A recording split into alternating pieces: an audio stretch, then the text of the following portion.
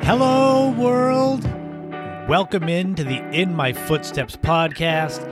I am Christopher Setterland, and it is now time for episode 45. I'm coming to you, as always, from the vacation destination known as Cape Cod, Massachusetts, and this week's episode is going to be a fun one. It's going to be music to your ears because it's going to be a lot of music featured. We're going to start off with the story of Cape Cod's premier music and entertainment establishment for the last 70 years. Before it was a melody tent, it was a music circus, and you'll learn all about it. We're going to go way, way back in the day, 30 years ago this week, as I talk all about U2's Achtung Baby album, which is one of my all-time favorite albums, and I'll tell you why. There's going to be a brand new top 5 that's going to feature some of the best disco-era artists, so all those ones that made the disco music that people of my generation knew as little kids. There's a new This Week in History centered around the famous Milli Vanilli lip-syncing controversy. And we're going to take a road trip to the amazing, historic Jamestown, Virginia. All of that and more coming up right now on episode 45 of the In My Footsteps podcast. How's everybody doing this week? I hope you've had a great week, weekend, whatever you've been doing since we last chatted. It's definitely been a fun and eventful time. I always joke that life is never boring. At least mine is never boring. So for those of you that tuned into the live stream on Friday at 8 p.m., I do those on Instagram every week. They're called Without a Map. But those of you that tuned into the live stream, I believe this was 2 weeks ago, I kind of shared some breaking news. I've been hinting and alluding to it a lot on the podcast and on social media, Twitter, etc., that I've been working on a pair of books. One I've told you all about. It's called Photographers America. I'm doing a Cape Cod Beyond the Dunes photo book, which will likely see the light of day at the end of the summer of 2022. So that one was common knowledge. But there was another secret one that I've been working on, but it's less certain because I don't have a publisher and I don't have a literary agent. So I've been kind of keeping it close to the vest. And I don't want to give away too much now, but I'll kind of clue you in a little bit more about what I'm doing. This other project that's semi-secret is a Cape Cod true crime book.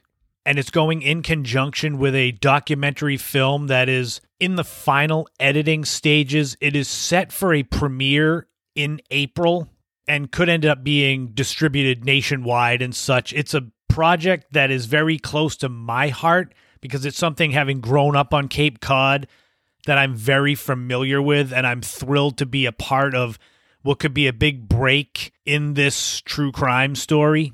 Currently, the book that I'm working on is just over 46,000 words in length, which is, for those of you that know my 6 previous books that I've worked on, none of them are longer than 40,000 words in length. So if you've read Historic Restaurants or Cape Cod Nights or Historic Hotels and Motels, none of them are more than 40,000 words. And the current book is over 46,000, and I'm maybe halfway through it, and it's really exciting. It's like being in a movie, and things are still happening with it. Even though the director of the documentary, he's trying to move on to his next project, there's still a lot of stuff opening up, and I told him just to funnel it all to me because I'm not done with the book.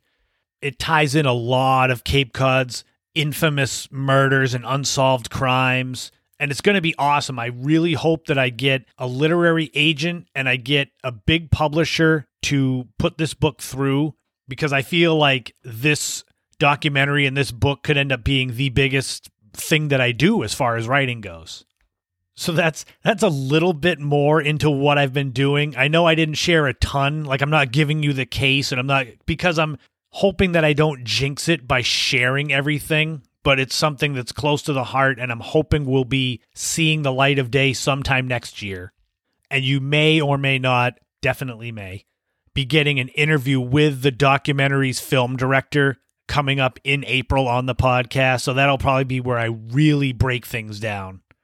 But speaking of breaking it down, we've got a lot of music to get to in episode 45. There's a good segue right there. And we're going to start off with Cape Cod's premier music entertainment establishment complex. It's been going strong for 70 years now. So coming up right now is the story of the Cape Cod Melody Tent going all the way back to when it was the Music Circus, right now on episode 45 of the In My Footsteps podcast. When it comes to nightlife and the entertainment factor which comes along with it, there's no location on Cape Cod that can match the list of talent that has passed under the flaps of the Cape Cod Melody Tent. For over 70 years, it has been wowing audiences throughout the summer. The well-known acts, intimate seating, and the mixture with the summer air have made it a destination for visitors and locals alike. Way back in the beginning, though, the Melody Tent's list of performers and shows looked far different from what you get today with musicians and comedians. It's an open-air entertainment complex, and that concept began back in 1948 in the town of Lambertville, New Jersey, and it was the brainchild of a man named St. John Terrell. So Broadway actress Gertrude Lawrence was vacationing in southern Florida when she happened upon a circus tent where actors were performing. It was basically a modern take on the theater in the round, which was established in ancient Rome and Greece.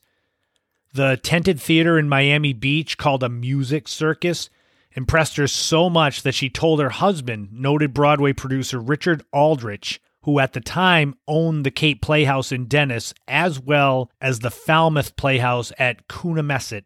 Being a Broadway producer, Aldrich was able to parlay his previous successes to gain buzz for his project.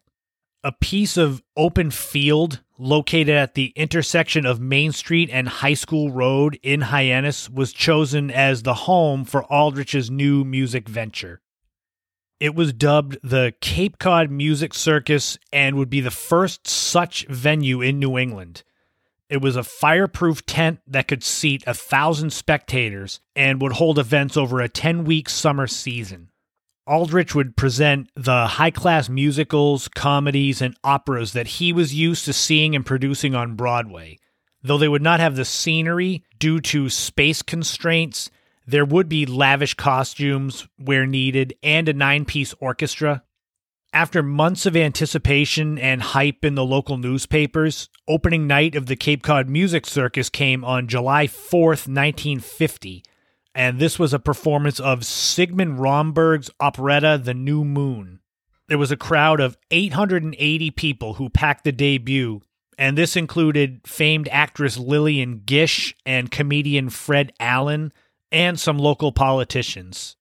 So the grand opening, the debut, was a hit, and despite the difficulty of producing weekly shows due to the lack of scenery and proximity to the audience, the first season of the Cape Cod Music Circus went off without a hitch for Aldrich and his associate Julius Fleischman, ending the inaugural season on Labor Day weekend with a performance of Showboat.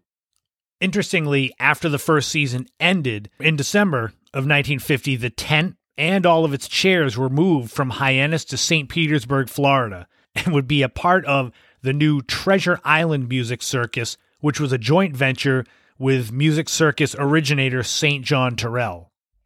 In addition to that St. Petersburg venture, Aldrich opened another open-air music venue in nearby Cohasset, Massachusetts in the summer of 1951, naming it the South Shore Music Circus.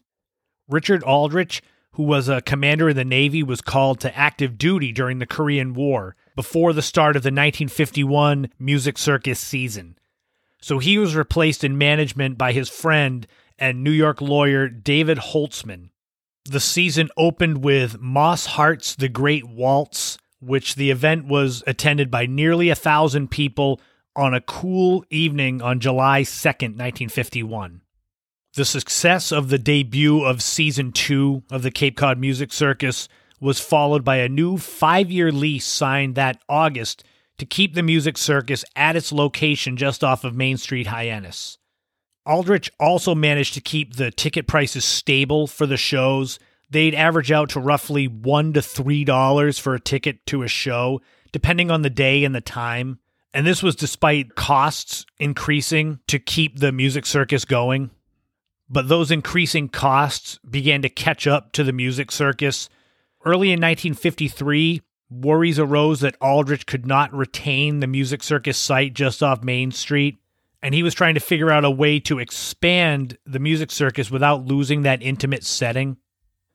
But all of those worries were put on the back burner when, on June 16th, 1953, a lawsuit for breach of contract was filed by the originator of the Music Circus concept, St. John Terrell, against Aldrich and the Cape Cod Music Circus.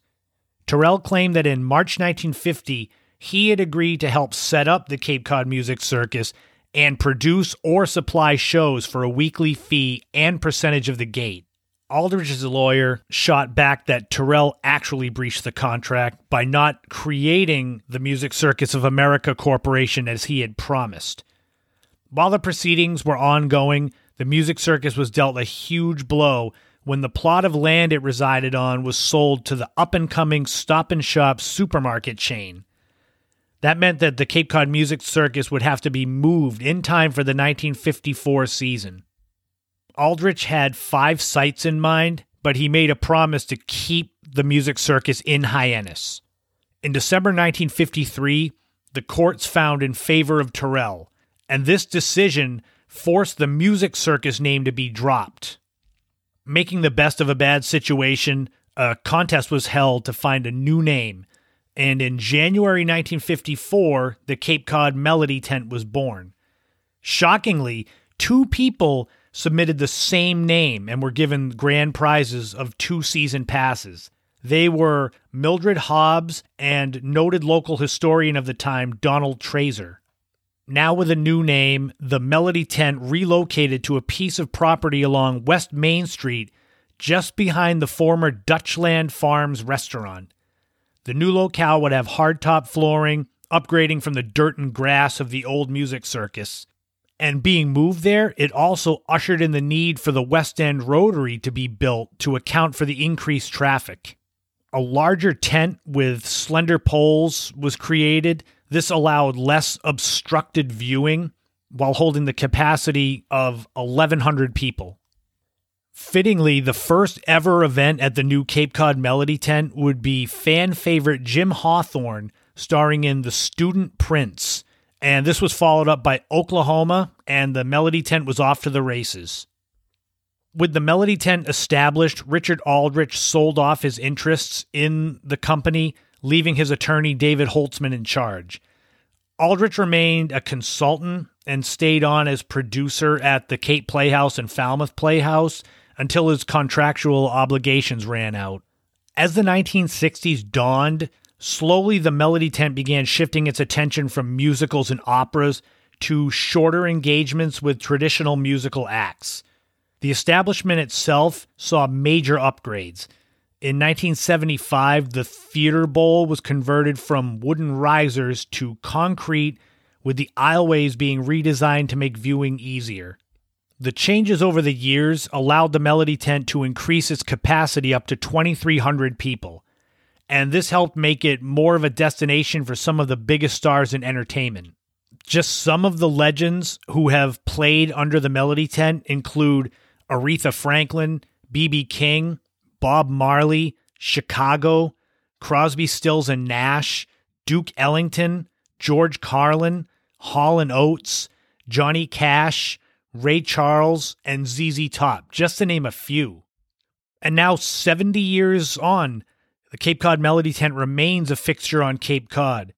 It's come a long way from the grassy field along Main Street, although some people may have ended up at nearby places like the Paddock or Mary Jean's to finish their evenings off. The Melody Tent became a huge part of Cape Cod's nightlife scene. And it's basically been unchallenged for 70 years, except for that brief time when the Cape Cod Coliseum was in existence. And you can check out episode 26 of the podcast to hear about the history of the Cape Cod Coliseum. But that's the story of the Melody Tent.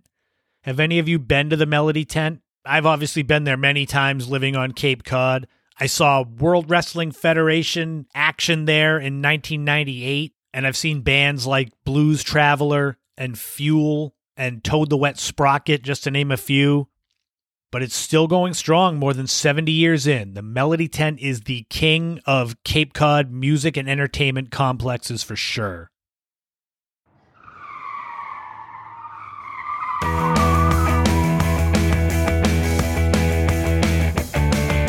This week's road trip segment is going to bring us to a place that was one of my main attractions on my 2,100-mile 2019 road trip. Historic Jamestown, Virginia. It sits just over 50 miles northwest of Norfolk, Virginia. And as of 2019, it has a population of 15,339. But when it all comes down to it, the actual historic Jamestown, the original settlement area, that was what I wanted to see above all else. For those of you not familiar with Jamestown and its importance, it was the beginning of European settlements, permanent European settlements in America. On May 14th, 1607, the Virginia Company settlers landed on Jamestown Island to establish an English colony 60 miles from the mouth of the Chesapeake Bay. And this location of the settlement was a pretty secure spot which would protect the settlers from Spanish ships. And there were almost immediate run-ins with members of the Powhatan Native American tribe, and it was rough at the beginning.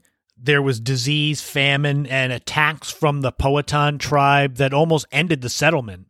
It could have easily ended up just like the lost colony of Roanoke, which occurred about 20 years earlier. And if you don't know that story, stay tuned, because I visited that place on my road trip too, so I'll go way more deeper into that in a future podcast episode. Jamestown is the one, there's been movies made about it. This is where Captain John Smith, he's a very famous historical name. There's also Pocahontas, who was the favored daughter of chief of the Powhatan tribe, and she married tobacco grower John Rolfe. It's an amazing and somewhat overwhelming place of historical significance when you go there. You drive up and there's a museum, so you park and you walk into the museum and you pay to go out, but it's not right there. You have to walk this long boardwalk that kind of goes over wetlands area to get out to where the actual settlement was. And what's really neat about historic Jamestown and the actual site is there are still archaeological digs going on there. They have found the graves of settlers. They've excavated around the original James Fort, which was what was built in 1607. That was kind of what they used in that first period where it was kind of rough going up until 1624. And by that point, they were kind of firmly established as a settlement. So they were expanding beyond that James Fort. One of the really neat spots for me was the Memorial Church, which is a brick church. It was built in 1907, but it's built above where one of the original churches in Jamestown was built and where the colonists met in 1619 for the first representative assembly in English North America. And what's neat is you walk in, it's a beautiful building. I've got photos. I'll share a photo on social media, but they're excavating in and around it. And you can see the panels from the original church, and it's protected. You can't go down there and mess with it. But it's so neat to see pieces of history from 400 years ago. I won't be able to do justice to what it's like to be there, standing among actual ruins of the first permanent settlement in this country by Europeans. There's bits of brick walls and remains of forts and abandoned buildings and archaeological excavations going on. I would highly recommend, if you're anywhere near that area, to go to 1368 Colonial Parkway in Jamestown to the historic Jamestown Visitor Center and just buy a ticket, go out there. If you want to get a tour, get a tour. I went and just walked on my own and just kind of soaked it all in. You're right on the water. There's plaques and monuments everywhere. You can also learn more at historicjamestown.org. They've got everything you could possibly need to whet your appetite to get you to want to go there. Historic Jamestown is part of kind of a triple threat of places in the area, along with Yorktown and Colonial Williamsburg. But there's more to see than just that. Those just happen to be the places that are really heavily promoted. You can go and check out the Williamsburg Winery, located at 5800 Wessex 100 in Williamsburg. It's the largest winery in Virginia, accounting for a quarter of all the wine produced in the state. And it's more than just a winery. You can also stay there. Wedmore Place is the bed and breakfast where you can stay on the property. And they also have the Gabriel Archer Tavern where you can eat. So it's all encompassing. You could literally go and stay at the winery and then go visit historic Jamestown. And it would be a huge, awesome couple of days.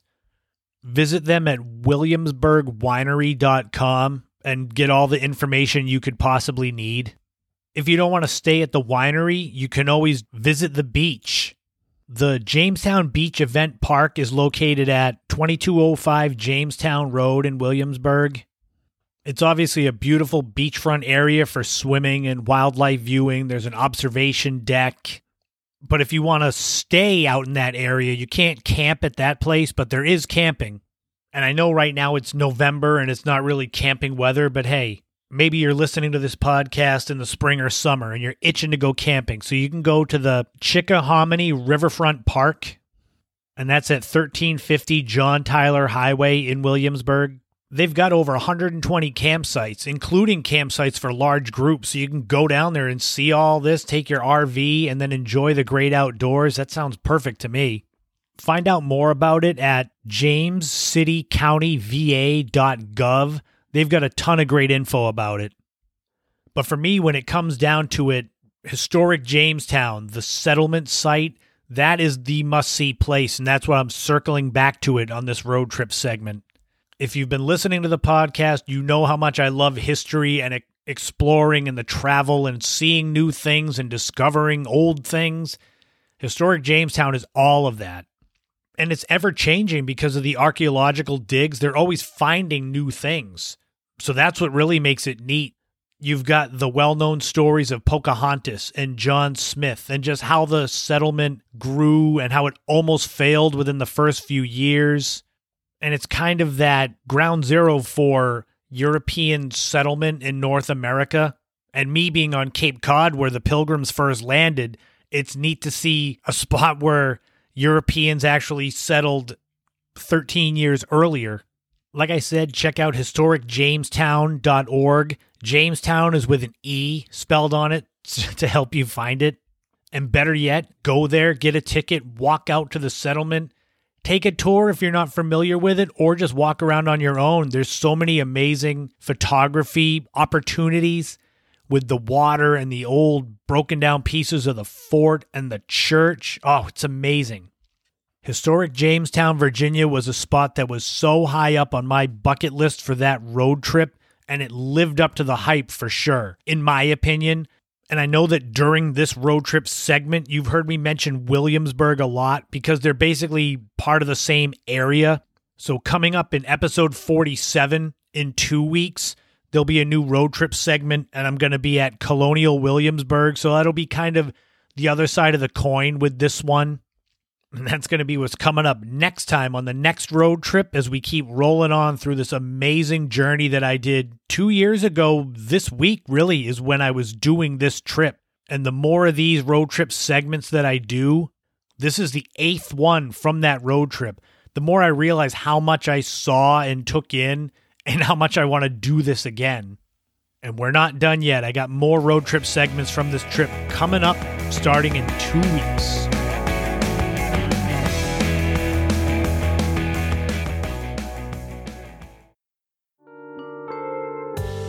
November is here. It's the month that has Thanksgiving in it, and there's so much to be thankful for. Health, friends, family, but it's also the birth month of the creator, owner, CEO of Wear Your Wish, Katie Marks. Katie has worked so hard on her clothing, accessory, apparel line, and so much more. There's always new things to check out at wearyourwishes.com. They've got new boho t-shirts. Check out the double layer feather anklet in the jewelry. There's so much more there for bracelets, for t-shirts, sweatshirts. There's fashions for all ages, all genders, all times of year, for gifts for yourself. all of it high-quality merchandise created with love straight from the mind of Katie Marks. Anything from jogger sweatpants to tote bags to tabletop fountains, and there's always new stuff coming out. Whatever I mention now for November, there's going to be new stuff coming out in the next weeks. Things for Thanksgiving, for Christmas, for New Year's, for spring. It's all there. There's wearable aromatherapy, sacred chakra wellness stone kit. There's things you wouldn't even think of. If you go to wearyourwishes.com and check out the Wear Your Wish brand, you're going to find something you want for yourself or something that you want to give to others. And that is the whole point. Giving something wonderful to someone wonderful. And Katie Marks at Wear Your Wish does that. So visit them today, wearyourwishes.com, and find that special something for that special someone.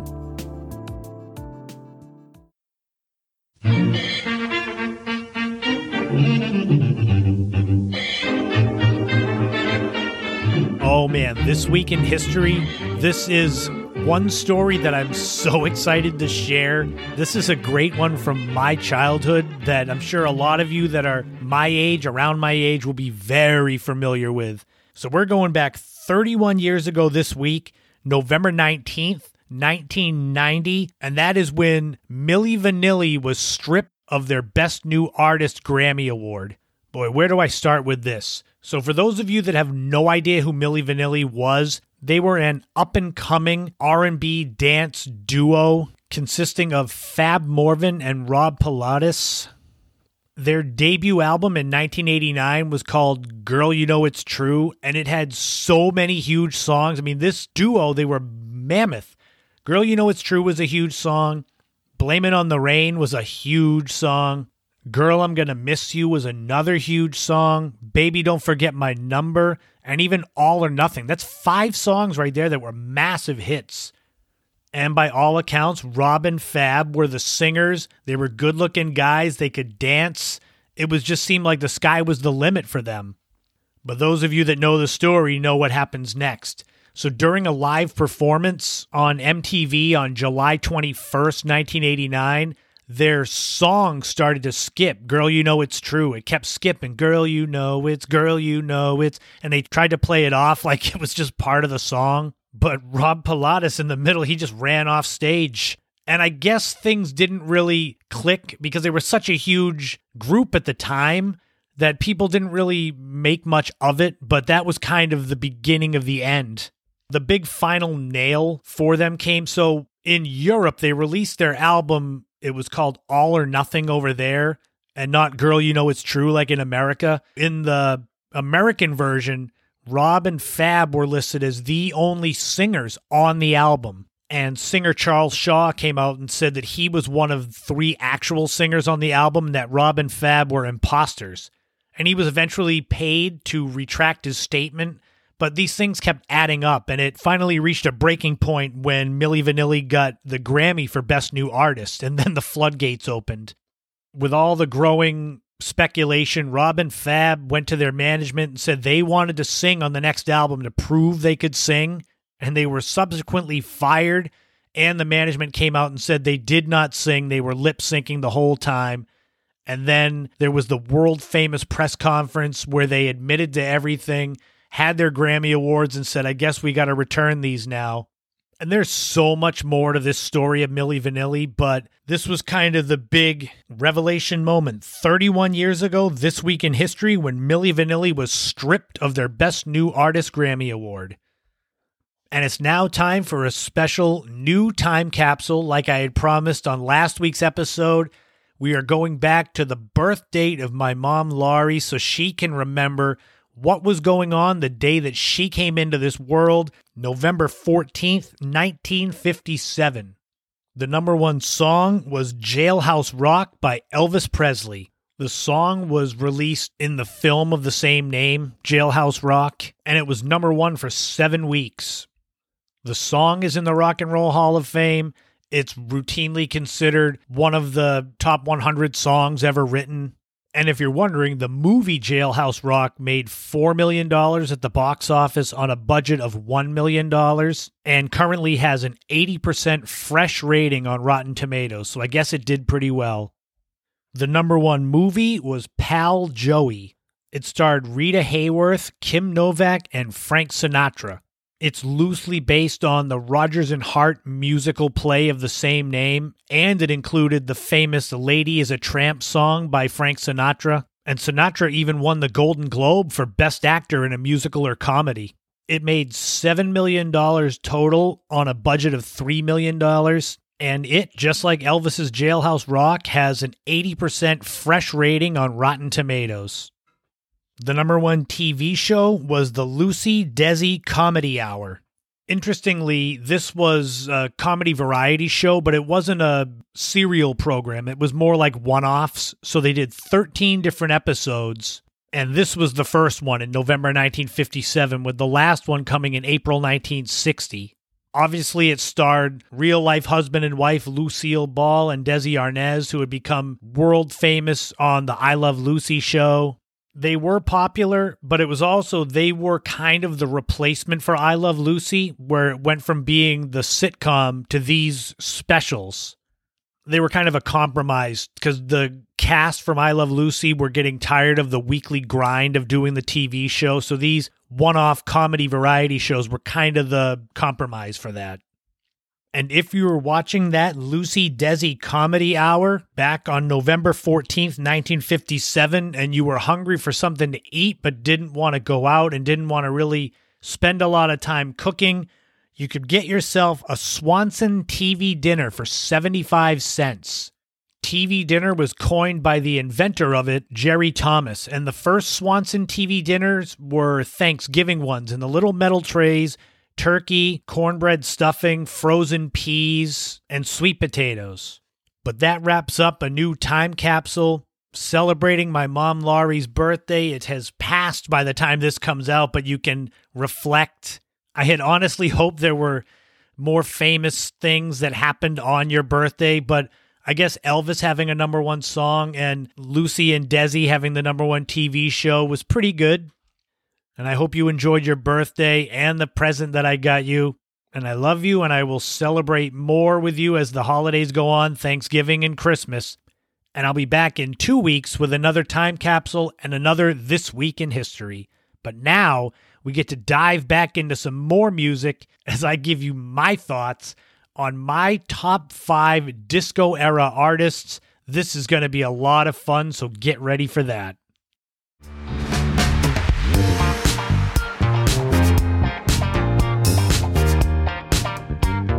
Oh boy, here we go. Disco. The disco era. This was basically the popular music of the time when I was born in 1977. And I thought, what better top 5 to do than some of my picks for the top 5 disco era artists. Now, the first thing is, what's the disco era? It's kind of subjective. You could say it started as early as 1970 when David Manusco opened the Loft in New York City. And you could pick that or any years of the early 70s. For me, what I'm picking is when the disco chart in Billboard began. And that chart debuted on November 2nd, 1974. So I'm picking 1974 as kind of my cutoff date. As far as the end of disco, that again, that's all relative. You could say it's as early as 1979 with the Disco Demolition Night. You could go in the early 80s. I kind of see it as Kool and the Gang. Their big hit, Fresh, from 1984 is kind of the last gasp of disco. It was probably already dead by then, but that was the last gasp. So we're going in between there. 74 to about 84. Your years may be different. Your top 5s will probably definitely be different. But here are some honorable mentions for the top disco era artists. And they include Chic, ABBA, the Commodores, and Earth, Wind, and Fire. And ABBA just actually released their first new album in 40 years, so maybe disco's not dead. But I digress. The top 5 disco-era artists, remember this is in no particular order. Number 1 is the Bee Gees. And there may not be any band, group, artist that's more synonymous with disco than the Bee Gees. Staying Alive is like the biggest disco song, at least in my opinion. Jive Talking, You Should Be Dancing, How Deep Is Your Love? There's so many. That soundtrack, Saturday Night Fever, that was basically out when I was born, that's a staple. I talk about the Singles movie soundtrack from 92 being kind of the definition of grunge music. Well, Saturday Night Fever was the definition of disco music. And they actually wrote other songs that became hits for other people. So their reach was huge. They wrote the song Grease, the theme song for the movie Grease, wrote the song Emotion, the song If I Can't Have You. Listen to those. That's written by members of the Bee Gees. So they are definitely deserving of a top 5 spot. Number 2, The Village People. Here's another one that's just synonymous with disco. YMCA is still, it's played at probably every wedding that goes on. It's like almost cliche now. And they were dressed in the costumes. Back in 1999, I remember dressing as the Village People when I worked in the restaurant business. I was the cop. They also had songs In the Navy and Macho Man. I mean, they literally, that's when you think of disco, you think of Village People and, like I said, Bee Gees. And sorry, I put that earworm in your head right there with YMCA. I know you can hear it right now. I'd play it if I could, but I don't know if I'd get in trouble on the podcast. Number 3, disco era artist is KC and the Sunshine Band. They were formed by Harry Wayne Casey, who was the KC of the band, and they have just a huge list of hit songs. That's the Way I Like It, Shake Your Booty, Boogie Shoes, Keep It Comin' Love, I'm Your Boogeyman. I mean, right there, those are all huge disco hits. They had 5 number 1 singles. I think I just named them all. And Casey and the Sunshine Band, and along with the Village People, they're ones that they were literally like, their moment in the sun was strictly that disco era. Bee Gees still kept going on afterwards. And as you see, the next 2 in the top 5 list, they did as well. So we'll get to number 4. Top 5 disco era artists was Kool and the Gang. And these guys, they're legends of R&B and disco and funk. And obviously, Kool and the Gang had hits before and they stayed big after. But a lot of their hits are kind of concentrated in that era where disco was huge. Like I said, I consider Fresh from 1984 to be like the last gasp of disco. But during the height of disco, wow, they had some huge hits. Songs like Too Hot and Ladies Night, Let's Go Dancing. Obviously, Celebration was a mammoth hit. So even though they had hits that could be considered R&B and funk, especially in the early 70s, there's no doubt they had some huge hits that crossed over into disco. And finally, number 5 on the list of top 5 disco era artists, like I said, in no particular order, but number 5 is Donna Summer. Why wouldn't she be included? She was the queen of disco. Just listen to Last Dance, and I mean, that song's just amazing. She had other huge songs like I Feel Love, On the Radio, Bad Girls, Hot Stuff, and the iconic Love to Love You Baby, which the extended version is like softcore porn for your ears. She sadly died in 2012, way too young. But no list of top 5 disco era artists could be complete without Donna Summer on it. And that's going to wrap up the top 5 disco era artists. Do you like any of the songs from them? Do you have them on your playlists? Bee Gees, Village People, Casey and the Sunshine Band, Kool and the Gang, and Donna Summer. How do those picks match up with your own picks? And interestingly enough, the Billboard chart, the disco chart, was still going until January 1993. It became disco and dance, but it's interesting to think that I just said I think the disco era died in the early 80s, 83, 84, but Billboard still had disco in their charts until 93. I'll be back in 2 weeks with a new top 5. They're always random. It makes it more fun. You can't predict what's coming.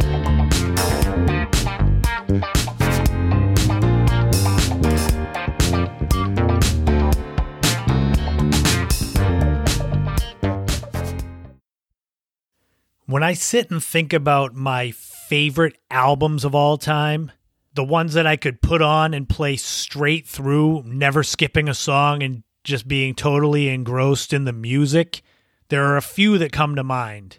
Nirvana's Nevermind is obvious. Michael Jackson's Thriller, that brings me right back to childhood. Pearl Jam's 10. Stone Temple Pilots' Purple. God, I'm starting to make another top 5 list. All right. No album spoke to me in a way that U2's Achtung Baby did.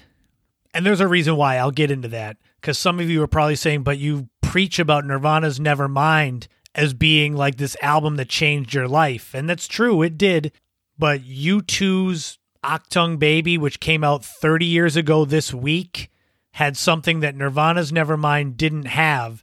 And that is my absolute favorite song of all time. And it's been my favorite song since the first time I heard it.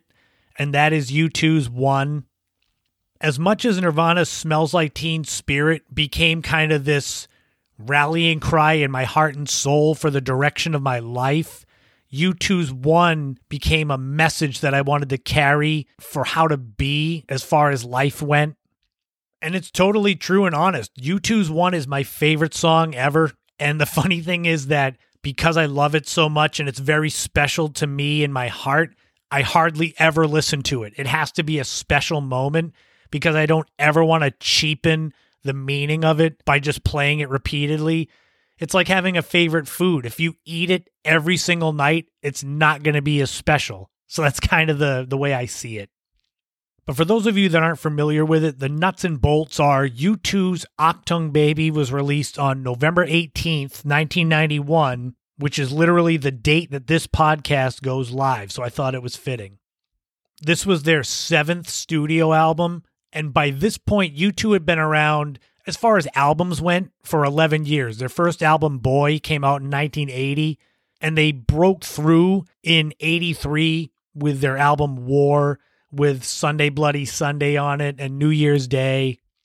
By the time Achtung Baby came out, they were already, if not the biggest band in the world, one of the biggest bands in the world, thanks to the Joshua Tree, which is another seminal album, but I was a little too young to appreciate it. Achtung Baby came out when I was 14 and in 8th grade, and I've said it before, it's like 12, 13, 14, when you're starting to, I guess, mature, if in the loosest sense of the word, but when you're starting to mature and things start to mean more, you really start to have favorite foods and TV shows and music and hobbies, and that all kind of comes together. So this was the first U2 album that I bought when it came out. I bought the CD, which I still have, and it doesn't play because it's 30 years old, but still. I've said it before, I did the 1991 year in music way back in episode 8. And I talk about that's kind of the year where everything changed. Obviously, Nirvana's Nevermind was one of the leaders in the clubhouse there. But it's also, there was the times I went from buying cassettes to CDs, including buying some of the same albums on both. But it was just one after another of these albums with music that just opened my mind up. And U2's Achtung Baby was the beginning of when they went from straight up rock to kind of more experimental. Their next album, Zooropa, was kind of the perfect middle ground.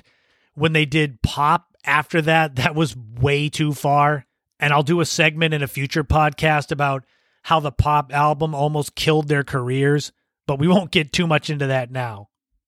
Achtung Baby is 12 songs, 55 minutes of near perfect music, in my opinion. It starts off with this slightly fuzzed guitar intro to Zoo Station and fades out with this atmospheric melodic end to Love Is Blindness. And in between, it's just everything you could want in an album.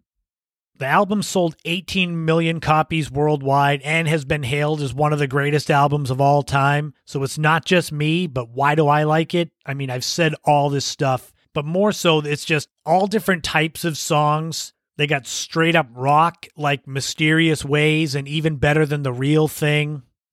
You got slightly slower melodic songs like So Cruel and Who's Gonna Ride Your Wild Horses. And underrated great songs like The Fly and Until the End of the World. And it's interesting because it's in a time when U2's music was starting to change, and it hit me at a point in my life when things were starting to change as a teenager. So it's kind of fitting that this album has stuck with me so much 30 years later. And this is peak U2 at their absolute best, long before they were putting albums on your iPod or your iTunes without your consent, which I still like the album, but still, I mean, that didn't go over well. And this was back in the early 90s and the time when rock music was still a thing that mattered. I mean, today it's pretty much dead. Without the Foo Fighters and Dave Grohl, there'd be pretty much no rock music left. So it was a huge album in a huge genre of music by a huge band.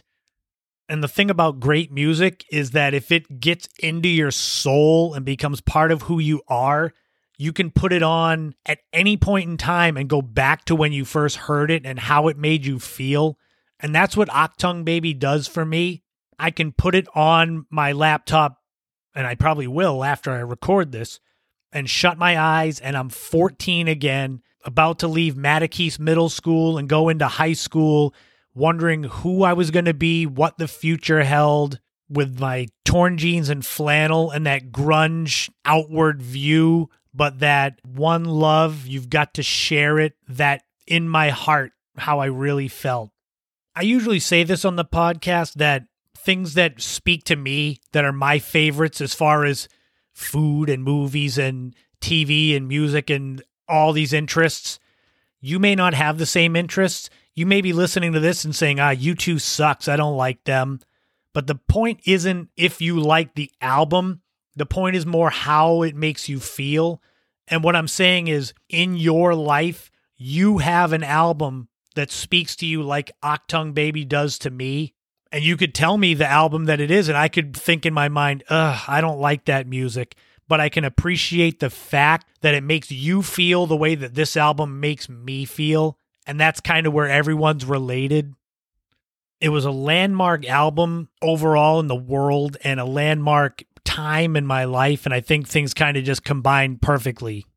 And it's funny to think, looking back now 30 years ago, that all the members in the band are in their 60s now. And that's like seen as old by the young generation now, but that's how old the members of, the surviving members of the Beatles and the Stones and those types of guys, that's how old they were when this album came out. And I looked at them as old, and now I'm looking at U2. I'm like, well, they're not old, but that's because I'm old now.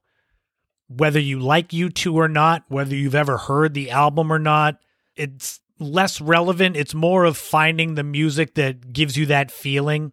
And hopefully me speaking about Achtung Baby, especially the song One, and what it means to me in my life, hopefully it gets you thinking about what means the same to you. And you go and you listen to whatever music it is that makes you feel that way. Because that's the main thing, finding what makes you feel good. I talk about it at the end of the podcast all the time and leaning into that. So find your music and lean into it. And enjoy the afternoon, the evening, whatever you do after you listen to the podcast. And I'm going to put on Achtung Baby, sit back, close my eyes, and remember being 14 when I first heard it 30 years ago this week. And that's going to wrap up episode 45 of the In My Footsteps podcast. Thank you so much for sticking with it to the end. Thank you so much to everyone who's been tuning in. We're over a year into the podcast. It's amazing to think I've gotten this far. As long as this podcast gives you enjoyment, I'll keep doing it. I have a lot of fun coming up with the topics to share, and I try to make sure there's something for everyone. Travel, history, nostalgia, lifestyle things. It's like a buffet. Take a little bit from everything and enjoy. Find me on Instagram. Check out the live stream Fridays at 8 p.m., assuming power doesn't go out. Catch me on Twitter, subscribe on YouTube, go and check out the In My Footsteps podcast blog. I do a lot of articles up there, Cape Cod history, things like that. The latest article I posted was about the Blue Tavern in Barnstable Village on Cape Cod that existed for a few years back, about 100 years ago. It's a really interesting story with kind of a sad ending. Well, sad and happy ending. Visit my website, ChristopherSetterland.com, maintained, created by my oldest friend, Barry Menard. You've heard his name quite a bit on here. Someday he'll have to get interviewed if he wants to. On that website, you can find all 6 of my books that are currently available. If you don't want to get them there, they're in all local bookstores on the Cape. Find them on Amazon, Schiffer Publishing, Arcadia Publishing. Remember to support local businesses if you're from Cape Cod. I always mention Wear Your Wish. You already heard the ad, my sister Katie Marks.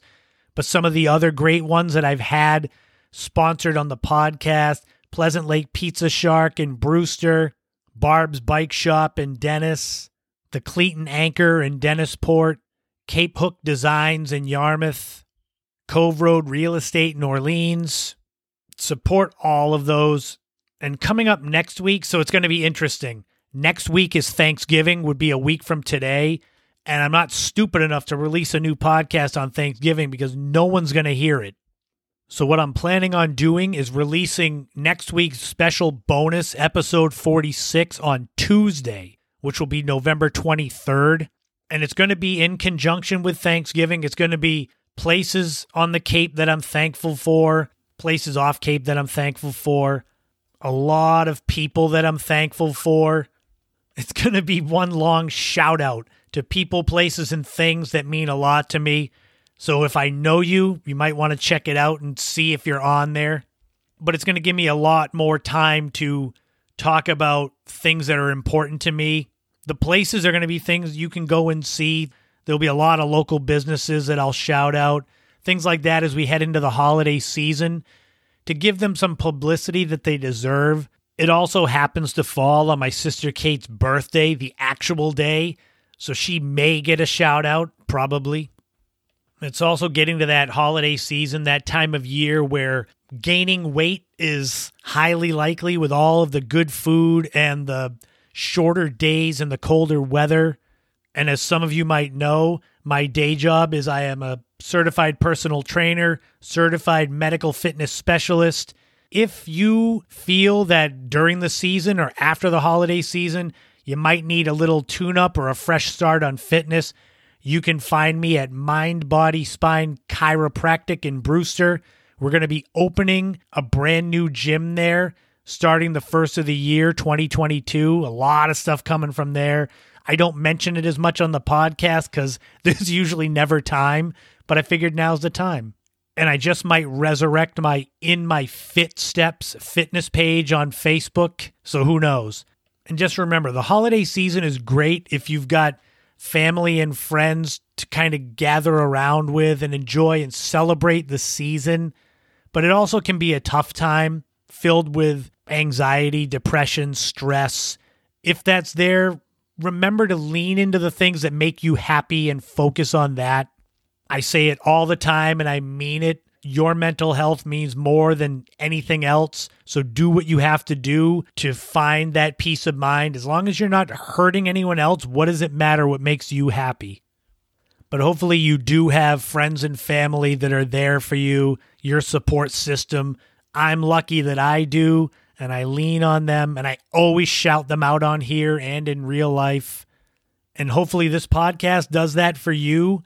And I thank you all who listen because you do that for me. It makes me so happy when I see downloads of the podcast, when I see it getting shared, and I interact with people on social media who listen. It's amazing. I really appreciate it. And as I always say when I end things off, in this life, don't walk in anyone else's footsteps. Create your own path and enjoy every moment you can because you never know when the next sunset may be the last sunset. So appreciate all of that time you've got because once it's done, we don't know what happens after that. Thank you so much. I will see you again Tuesday next week for episode 46. Thank you again and have a great weekend, and I'll talk to you all again soon.